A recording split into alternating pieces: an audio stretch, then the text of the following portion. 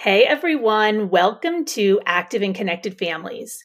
Today we're going to be talking about how and why we as parents need to stop fixing our kids' feelings and start just sitting with our kids when they're having all of their emotions.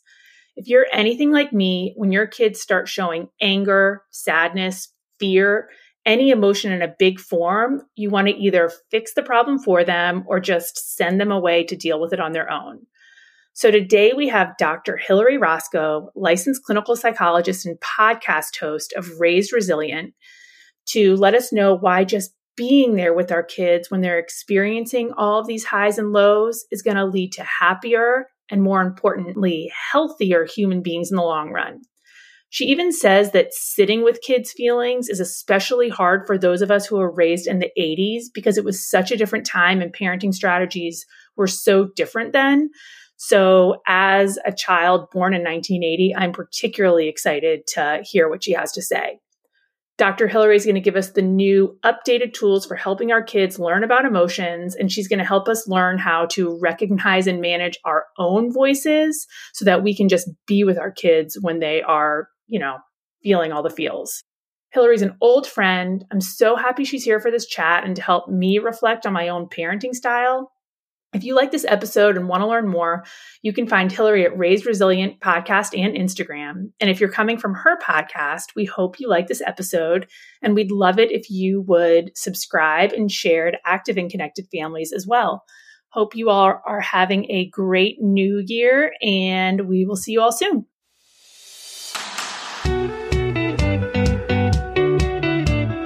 Active and Connected Families is a smart, relatable conversation with me, Dr. Amanda Sovic Johnston, child psychologist, mother of 3, and entrepreneur. I've spent my career providing family therapy and supporting high-achieving mothers, and maybe even more hours with my girlfriends trying to figure out how we can all feel more confident in our work and our relationships. And you all, there's one thing I've noticed. We're all struggling in some of the same places, and we're all looking for some down-to-earth advice that we can actually use. So on Active and Connected Families, I'll share some of the insights I've learned, strategies for those daily fights about laundry, some expert perspective on the bigger issues like the mental health crisis, and me chatting with my therapist friends about how we can all feel a little more active and connected in our lives. Throughout, I hope to make you laugh at least once, but I know I'll leave you with something that'll help you become a better parent and maybe even person. Thanks so much for listening. Hi, Hillary. Welcome to Active and Connected Families. I am so happy to see you. I am so glad to be here. Thank you for having me. You all, since Hillary and I have known each other for so long, I've always known that Hillary is like the guru to go to for younger to like tweenish aged kids for all of the things. So today she's going to help us talk about why we should stop fixing our kids' feelings. Yeah. Oh, thank you, Amanda. That's so sweet. And I always think of you as the guru for teen girls, especially teens in general. But well, that's nice. Yeah. So it's funny. I think, I get a lot of questions from parents about how do we build emotion regulation in our kids? And I think there's a lot of things that people do outside of the moment, right? Reading books, trying to name different feelings and show facial expressions that match those feelings. And those things are great. But what actually builds emotion regulation is letting our kids feel their feelings in your safe presence, like you as the adult caregiver. And I think a lot of times we either don't know that, so we don't do it, or we don't do it because it's really uncomfortable to sit with our kids' big feelings and not try to fix them and not try to get them back to feeling happy.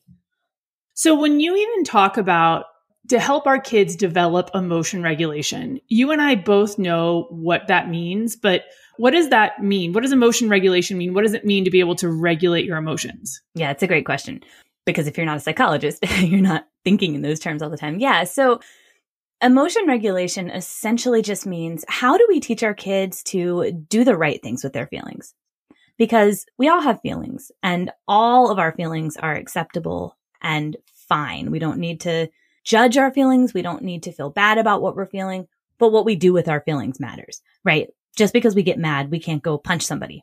So emotion regulation is how our kids sort of learn to feel the feeling and regulate the feelings so that it doesn't come out through a hit or words that are unkind or behavior that's not appropriate. So it's essentially like, how do you help?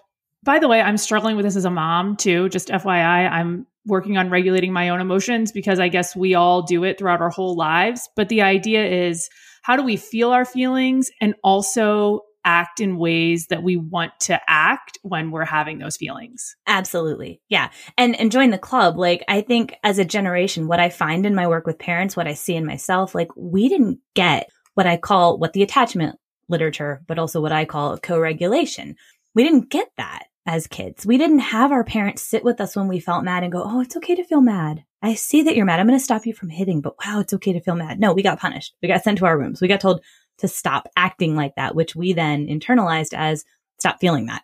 So if you are a mom who feels uncomfortable when you feel angry and unsure of how to regulate that, like, join the club, because we never learned those skills as kids.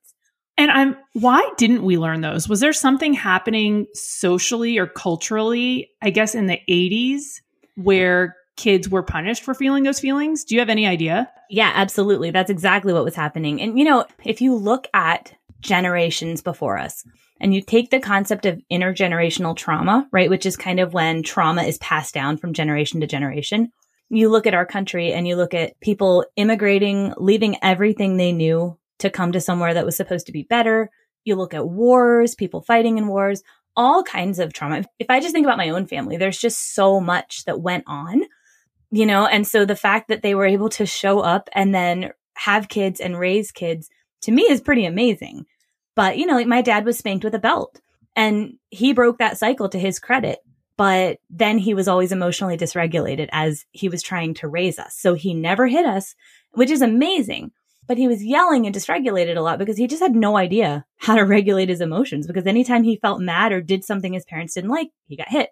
So in the 80s, I think we were maybe starting to move away from using a belt, although some families still do now, even though we have tons of research that says that's not helpful. But they didn't know that then, you know, and then in the 80s, I think people were trying to move away from that, but they were still using timeouts and all kinds of other ways of punishing. And the narrative was like, good kids don't act like that. And good parents have good kids. But the truth is, all kids have these feelings, and hits and kicks and mean words are just the way the feelings are flying out of them in that moment. And we as parents have to help them recognize, like, it's okay to have that feeling. And also, let me help you do the right things with it. And I think what you said is so true, because it's not just all kids have all feelings. All adults have all feelings. All human beings have feelings. And part of it is, as we're helping our kids regulate, we're also trying to regulate ourselves, because we have a lot of feelings that are happening in stressful moments as well. 100%. Yeah. And we can't provide co-regulation, which I've used that word a couple of times, so I'll define it. It's essentially just you allowing your child to feel their feelings and keeping them safe while they do it.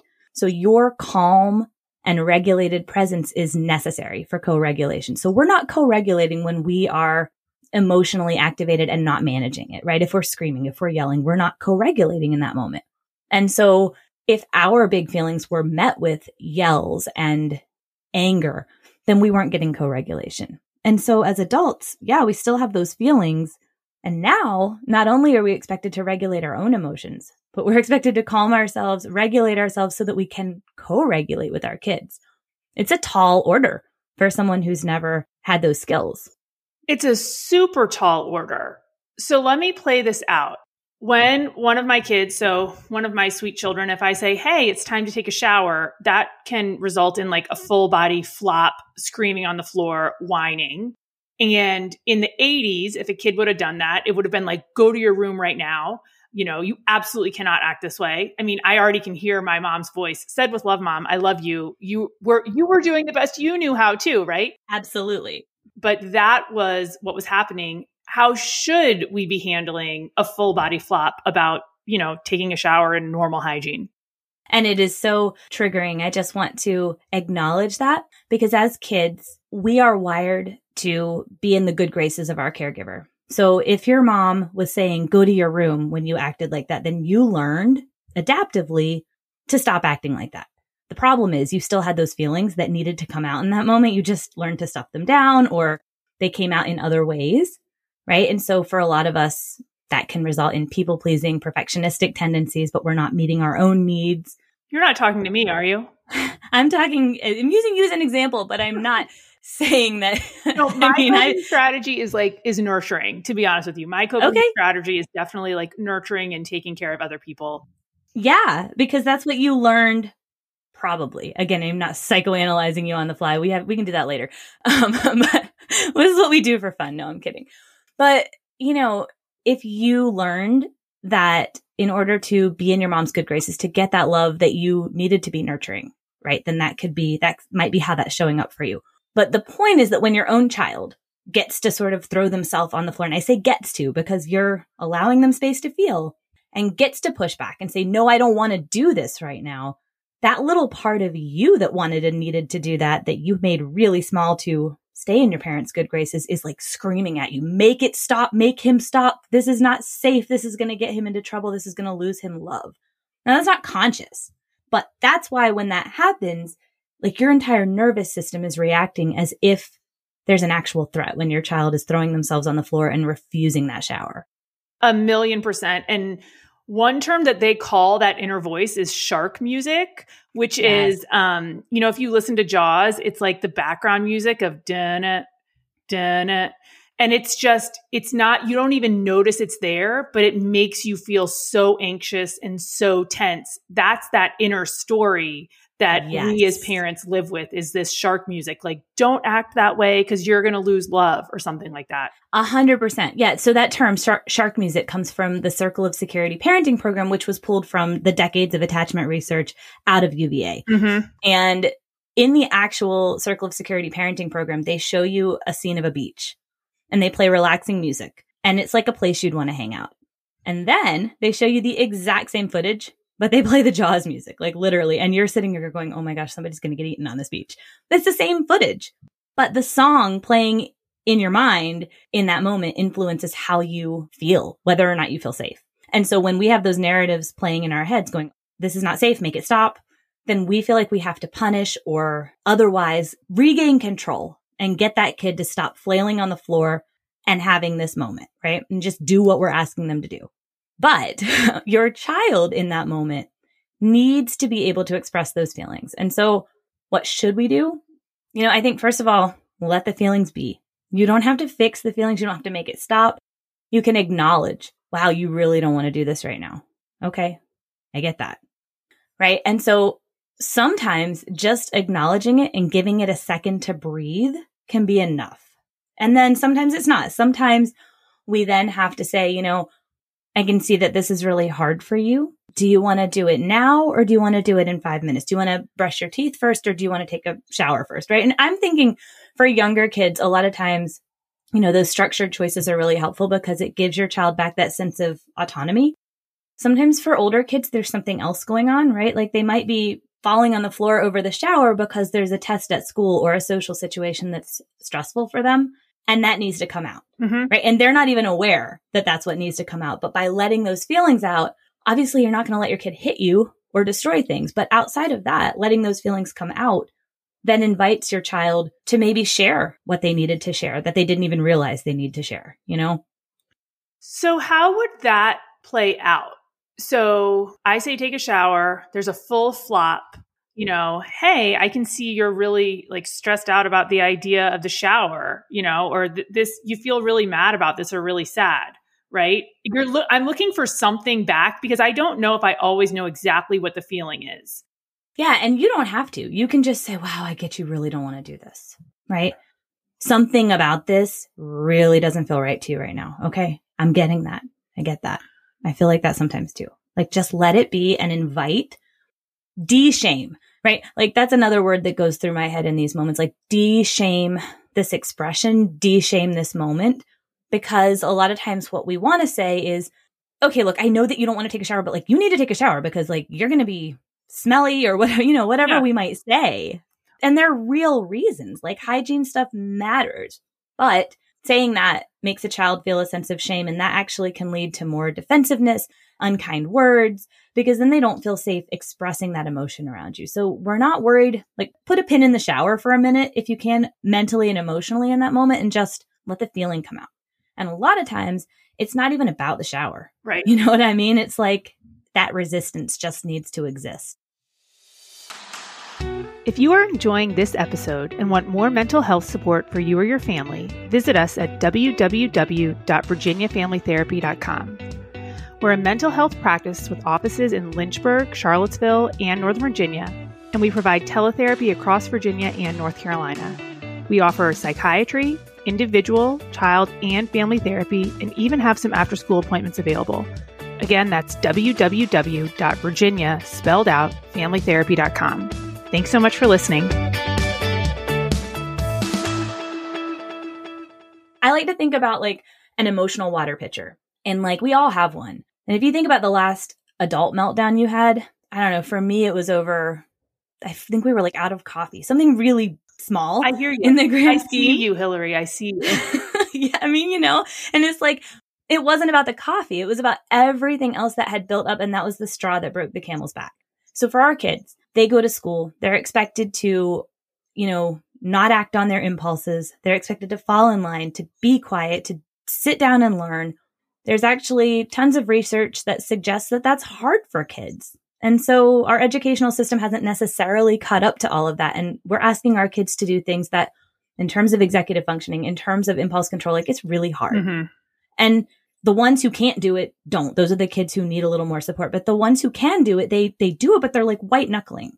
And they get home and maybe they have to go to sports practice, or maybe they have homework. And so their pitcher just gets fuller and fuller. And then you ask them to take a shower and like some water's got to come out. There's just no more room for water, And I think even hearing this, I think this is more true for boys because the research is suggesting that the educational system is better set up for girls right now. There's a lot of sitting. There's a lot of praise for raising your hand. It is a harder time for boys in education and at school. So if boys are having a hard time at the end of the day, that's actually to be more expected, not because there's anything wrong with boys, but because school's really hard for them in a way that's different than it is for girls.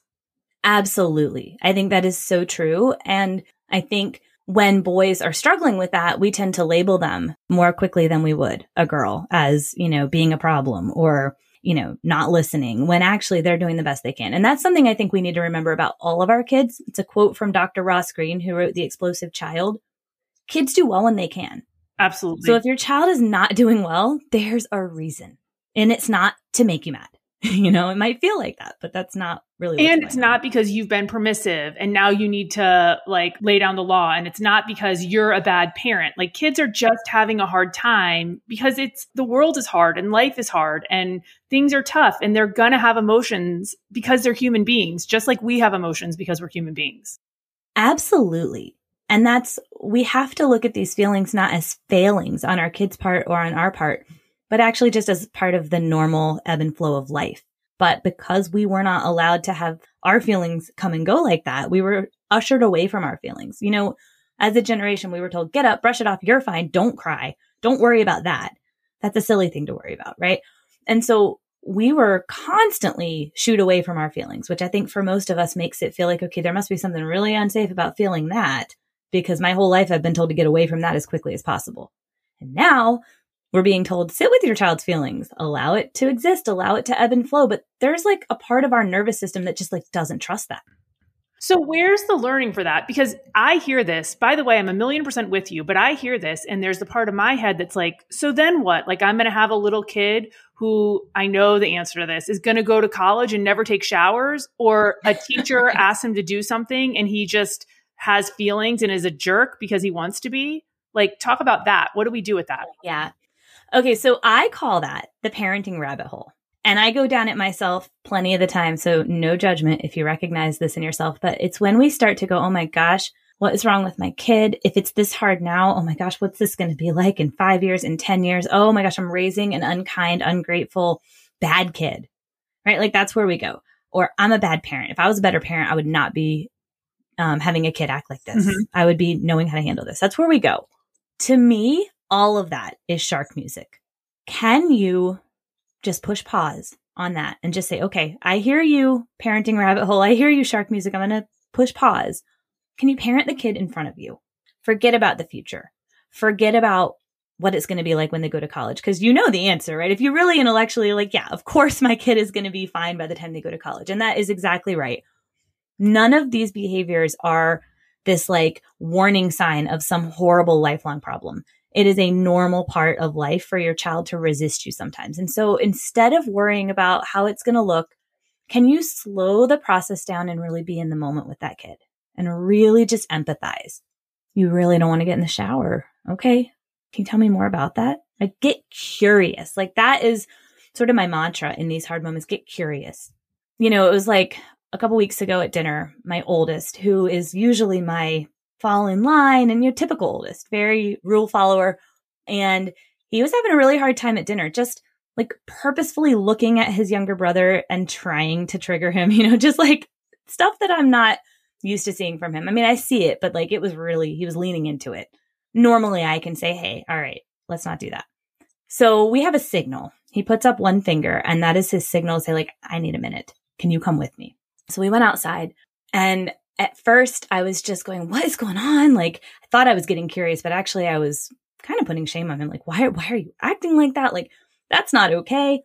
And then I caught myself because it wasn't getting me anywhere. And I finally actually got curious. I was like, it seems like this is really hard for you tonight. And he's like, yeah. He's like, I'm stressed about school. I have this test that I don't know if I'm going to do well on. And it all came out.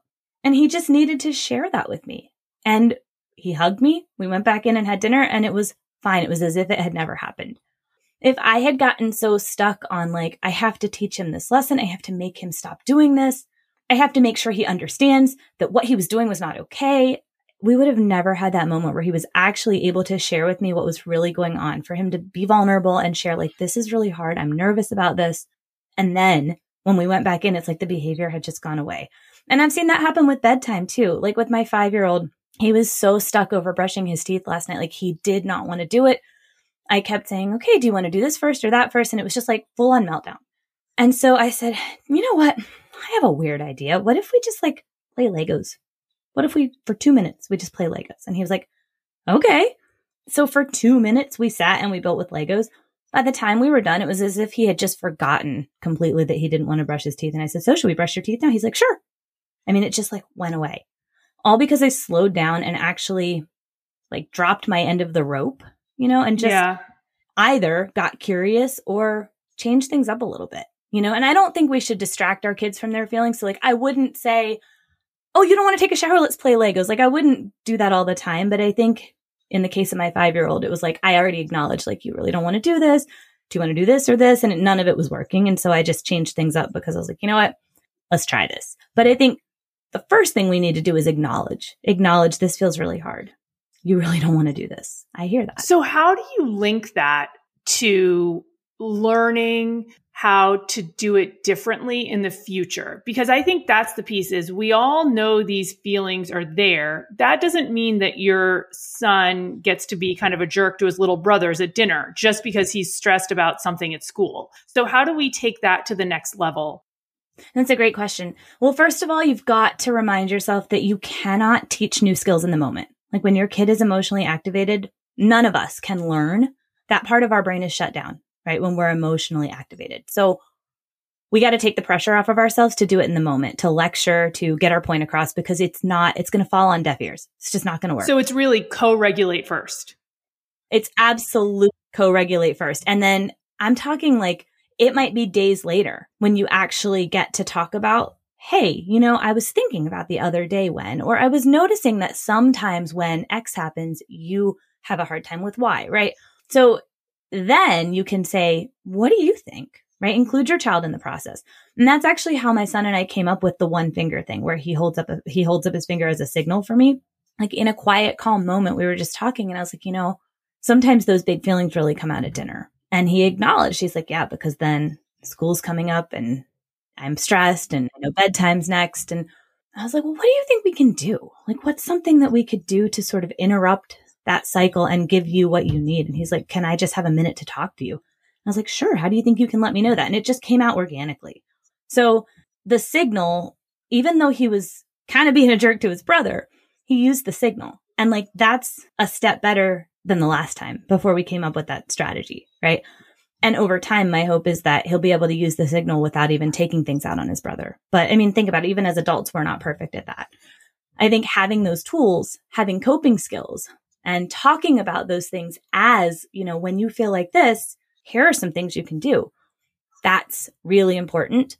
But we can't do that in the moment. We have to co-regulate, and we can't even have that. Like I said, once your child is calm, we want to focus on connection after they're calm and connection through the co-regulation. We don't want to get them calm and then go, okay, now let's talk about this, right? Don't make that your goal. If the moment comes up, the moment comes up. But I think we put so much pressure on ourselves as parents to have it all figured out like yesterday. And the truth is, all of these little moments are leading to emotion regulation. So even you co-regulating, even if ultimately your child doesn't get up and take the shower right then like you want them to, you co-regulating with them in that moment allows them to understand that feelings come and feelings go. They're not going to engulf me. I don't have to stop everything and freak out because this feeling is here. Like, I know what this feels like in my body, and it is safe, and it's going to pass, which is going to make them more able the next time they feel that to tolerate it. And every time they tolerate that feeling in your safe presence, they get better at that. That makes a ton of sense to me. Also, by the way, everything Hillary's talking about also applies to preteens and teenagers as well, for sure. We still co-regulate with our teenagers, and we still co-regulate with our partners, you all. Like, that's part of what a marriage is, and what makes a marriage healthy is just one partner saying, like, I'm so sad, and you being there with them when they're feeling sad. We're not trying to fix that in our partners. That's part of human connection and what keeps us alive. I'm curious about, when does that shift? Is there an age where pre-adolescence or adolescence that shifts? So, it might look a little bit different in that with your 3-year-old, you might be stopping their wrist and saying, I'm not going to let you hit, right?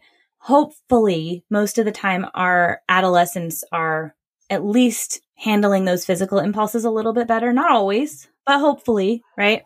But it might come out a little more through their words. It might come out through their refusal to do things that you want them to do. And I think the biggest thing that stays the same is just that we need to acknowledge that feeling, right? Like, I really get this. This feels really bad for you. And I think for our adolescents too, like, they are simultaneously really needing us. They're still dependent on us, like they couldn't go live on their own yet. But also they're supposed to be testing out and sort of toeing the water of like being on their own. And so they might come to us and say, hey, I've got this thing going on at school.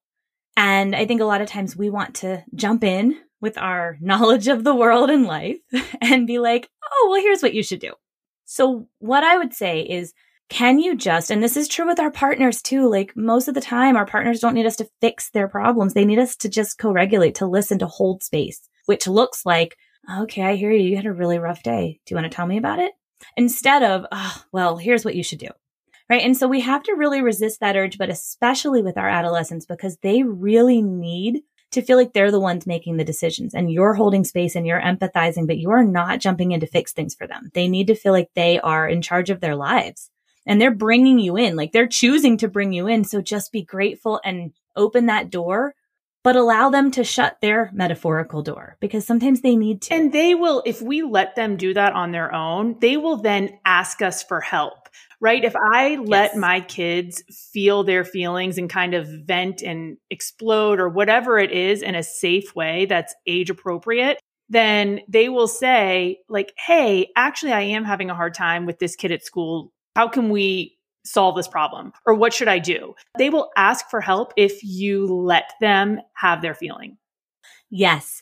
And letting them have their feelings, I think this is important, especially with adolescents, but for all kids. Letting them have their feeling includes when they are being self-deprecating, when they're saying things like, I'm clearly stupid, or I'm just not pretty, or I'm just, like whatever they're saying, instead of coming in and going, oh, no, you're so smart, right? Or how would people not like you? You're amazing, right? We want to say that. We want to make them feel better, but we're actually doing nothing to increase their self-confidence when we do that. Right. Because now they just feel alone with that issue. Because they're saying, this is my problem. And you're saying, that's not a problem. Right. So they're not going to come to you to learn how to solve that problem because you're saying there is none. Absolutely. And so we want our kids to feel safe to share with us whatever their thoughts are. Even if those thoughts feel unspeakable to them, we want them to be able to share that with us. And you can play that out to its logical end when kids are having thoughts of self-harm or thoughts of, doing things that are destructive, we want them to come to us with those feelings. And so how do we get there? We accept all feelings. We let those feelings be. And we just put up I like to think of the gutter guards at the bowling alley. So our kid's not hitting and they're not destroying things. But outside of that, we got to let them have their feeling and let that feeling take its course. So Hillary, I believe all of this and I use a lot of this. And the thing where I get tripped up are the competing pressures of all of my children. So I want to be able to be there when my 8-year-old son is having a meltdown about a shower. But I also want him to be able to play soccer because that's good for his social emotional development. And I also know he needs an early bedtime. And I also want him to do his chores. So I don't have time for him to have a meltdown around a shower because I've got all these other pressures. What do I do with that? Yeah, that's really tough. There's realities here. I have 3 kids too, and it's really tough sometimes logistically. You can't be in 3 places at once. But even for him, those are all competing for him. Mm-hmm. Mm-hmm. And so then on top of that, like you said, you've got the competing pressures in his own life. We had a lot of battles around soccer this year with my 3rd grader, and it was hard because he chose to play soccer. He wants to play soccer. He really loves it. But then sometimes it would come time to go to soccer and he didn't want to go. He would full on put on the brakes. How did we handle that? We acknowledged the feeling. I let the feeling be. I'm like, oh my gosh, you really don't want to go to soccer. Meanwhile, I'm getting his soccer stuff. Okay. So I am moving my confident momentum forward, but I'm hearing him out. Okay, I get it. You really don't want to go. Okay. Tell me why you don't want to go. Tell me more about that. I'm going to put your cleats in the car, right? This is what I'm doing. And ultimately, every time he ended up getting in the car and going. Was it easy? Was there a lot of pushback? It was not easy. Yes, there was a lot of pushback, but ultimately he ended up going. We just gave him the space to express how much he didn't want to go, how much it really stunk on a Thursday when he only had one more day of school left in the week to not just be able to come home and chill, and we just allowed space for that and ultimately held the expectation that we're going to go to soccer. But I didn't say it oh, I know you don't want to go to soccer, but you have to go. I didn't say the but. I just said, oh, you really don't want to go to soccer. My actions were the but, right? That's implied. I was just getting us ready. We were moving toward the door, but I was just letting him tell me how much it really sucked and he didn't want to go. And I think the piece is that sometimes the shark music, honestly, for people of privilege is I'm raising an entitled, privileged kid. I know a lot of people who would really like to be able to play soccer and would really like to be able to have an early bedtime or would really like to be able to go to school and not be worried about microaggressions or systemic racism in the school. And so sometimes when I see my kids having meltdowns around things that I'm like, you are so lucky, that can trigger me, but it doesn't have to. No, it doesn't have to. And you're right. That is shark music, 100%. Not because those things aren't real and that those issues aren't important, because they are so important. But our kids' feelings are completely separate from these systemic issues. Our kids feeling their feelings actually is what's going to allow them to grow up to be full functioning humans who can do something about those issues. And that might be the reframe that you need in that moment. Oh, I love that. Yes. Yes. I love that reframe. Because it's hard. And I think for us too, as adults, how many times do you feel, even with yourself, you feel competing frustrations? Sometimes I'm frustrated when my toddler is screaming at the top of her lungs, but also I really, really, really, really wanted this child. Yes. I love her to the moon and back. I'm so glad I have 3 kids. I always wanted 3 kids. Also, it's really freaking hard sometimes. And sometimes I get mad at myself. I'm you're not allowed to feel this way because you wanted these kids. And, no. I'm allowed to feel frustrated. And my frustration does not negate my love for them. So similarly, your child not wanting to go to soccer that day doesn't negate the fact that your kiddo is really lucky to be able to play soccer, or even that your kid loves soccer. My kid loves soccer and he still didn't want to go to practice sometimes. Both of the 2 things are true. And I think that this drives my husband crazy because I'm always it's both and, but it is, both things are true. He is upset about going to soccer and he feels lucky he can go, right? So both can be true. It is not one or the other. Absolutely. Absolutely. And I think, when we think about entitlement, again, entitlement is much more likely to happen as a result of a child not being respected of them being controlled, of them not getting to be who they are, not to show up warts and all, they're much more likely to act entitled as adults because that's what they're used to. They're used to people expecting them to just do it because I said so, right? Or when I ask it, you do it no matter what. Like that's way more likely to result in entitlement. Absolutely. Than letting your kid feel their feelings. Hillary, this was so helpful, I think, for our listeners. Also for me, obviously, as a parent, because I'm learning a ton and reflecting a ton. How can people find you? So people can follow me on Instagram. I'm at Raised Resilient. I also have a parenting podcast called Raised Resilient with Dr. Hillary. So you can go to raisedresilient.com/podcast or anywhere you get your podcasts. And I have a free guide, 6 mindset shifts to ditch the overwhelm and parent in a way that feels good. So if these perspective shifts that we talked about today really spoke to you, this is sort of the list of mindset shifts I had to make to get to a place where even when things are really crazy hard as a parent, I feel like, okay, at least I know I'm doing okay, you know? And I feel like to me, that was kind of a big thing to achieve. So I want other people to be able to do that too. So you can go to raisedresilient.com/mindset and you can grab that totally free. Amazing. Thank you so much, Hillary, for your time and your support and your help. Everyone should visit Raised Resilient, and I'll talk to you super soon. Yeah. Thank you so much for having me. This was so fun. I love you. Bye. Love you. Bye. Thanks so much for listening. Don't forget to like and share the Active and Connected Families podcast if you found this helpful. And if you or someone you love are interested in therapy, you can find out more about our practice at www.virginiafamilytherapy.com. Again, that's www.virginia, all spelled out, therapy.com. Thanks again.